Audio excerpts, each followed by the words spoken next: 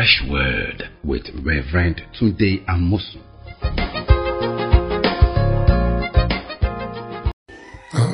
Welcome to Fresh Word.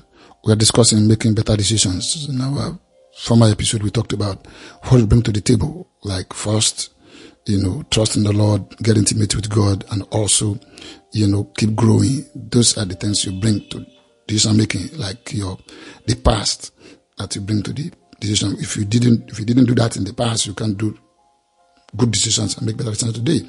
So let's look at what you do when you are deciding. That is important. When you are running in a game, no matter how much you prepare, if you don't do the right thing in the game, it may disqualify you or you may lose. And so let's look at when you want to make decisions, how do you get better at it? How do you make better decisions for things that have to do with your life, for those who are around your family, for environment, future, critical issues? Let's start like this. I want to give you 2 tips in this episode in making decisions. Very first one is that look beyond what you see. Life can be very tricky. You will see things, but they are not complete.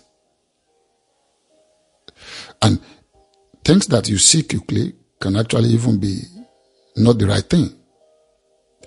Let me give an example. When Samuel went to the house of Saul to determine who would be the next king, when Samuel went to the house of Jesse to find out who would be the next king from the sons of Jesse, Jesse brought all his sons, and Samuel looked at the firstborn. Look, his appearance was great, and God said to Samuel, "Don't pick him. I've rejected him. For men look at appearance, but I look at the heart.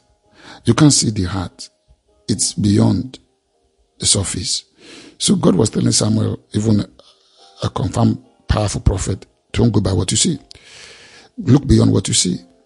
Now, if you look at that firstborn, it looked presidential, packaging was powerful, but that's just the container. What you need to function with is the content. So when you're looking at decisions, it's like that picture. You look at appearance. Wow, what that can do that. Yeah, this make money. That will go that way. Oh, do that. But look beyond that. What's the heart of what's the core of this matter? What's this issue at hand? And you see, what we've done before in working with God, getting intimate with Him and growing in wisdom will help you and afford you to do this well. So you actually don't go by what you see. You go by what you believe, but the deep things inside. So first, you need to learn how to not be carried away by what you see in appearance. You see the return on investment on paper, you think you can invest in it. Don't stop.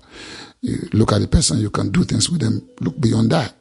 Whatever they're seeing and whatever they're projecting and their appearance and their packaging and the image. Image is not everything. So that's important. Look beyond what you see. Let's look at what Jesus said in John chapter 8. He was talking about, verse 15 says, look, 8:15, you judge according to the flesh. I judge no one. And yet, if I do judge, my judgment is true, for I'm not alone, but I'm with the Father who sent me. Let's say like this. You judge. Use that word as decide. You decide according to the flesh. I decide that no one. And yet, when I do decide, my decision is true, for I'm not alone, but I'm with the Father who sent me. Isn't that fantastic? That's powerful. Let's read it in Message Bible. This is beautiful. It says, you decide according to what you see, what you can see and touch. I don't make judgment like that. But even if I did, my judgment or decision would be true, because I won't make it out of the narrowness of my experience, but in the largeness of the one who sent me, the Father. So stop deciding from the narrowness of your experience in seeing and touching.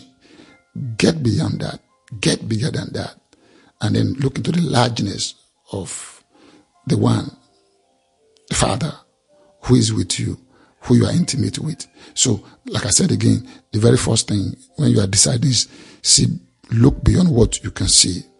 Then the second thing you need to do, ask yourself this question. what does the word of God say about this matter? That is vitally important, because what you decide about the word of God in a matter will go a long way in giving you an insight into what you are facing. Let's look at that in the book of Joshua chapter 1, verse 8.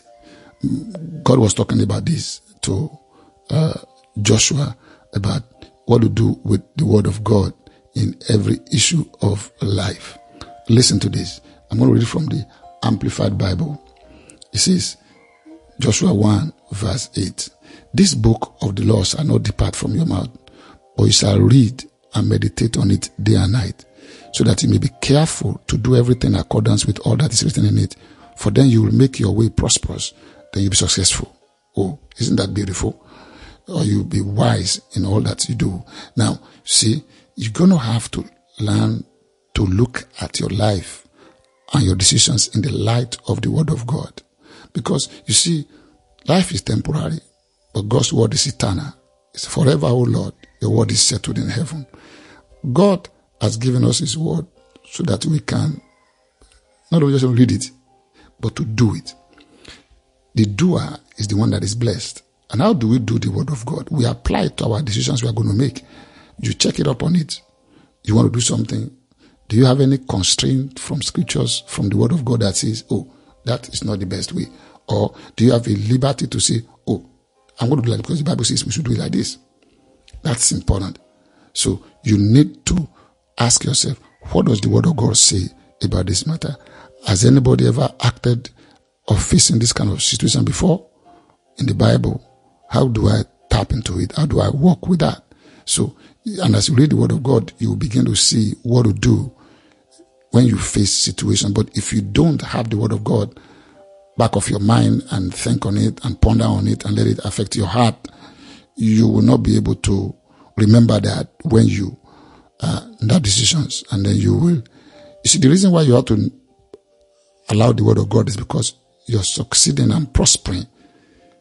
It's in the word of God. He said, when you are careful to do what is written, then you will make your way prosperous and you will have good success. Jesus said, a person who acts on his word is like a person who is building a house upon the rock. The rain will fall, the wind will blow, the flood will come, but the house will stand. But the person who does not act on his word is like a person building upon the sand. The rain will fall, the wind will blow, the flood will come, and the house will fall, and great will be the fall of it. So if you act on the word of God in what you are doing, deciding, you are making better decisions that will stand the test of time. Thank you for listening.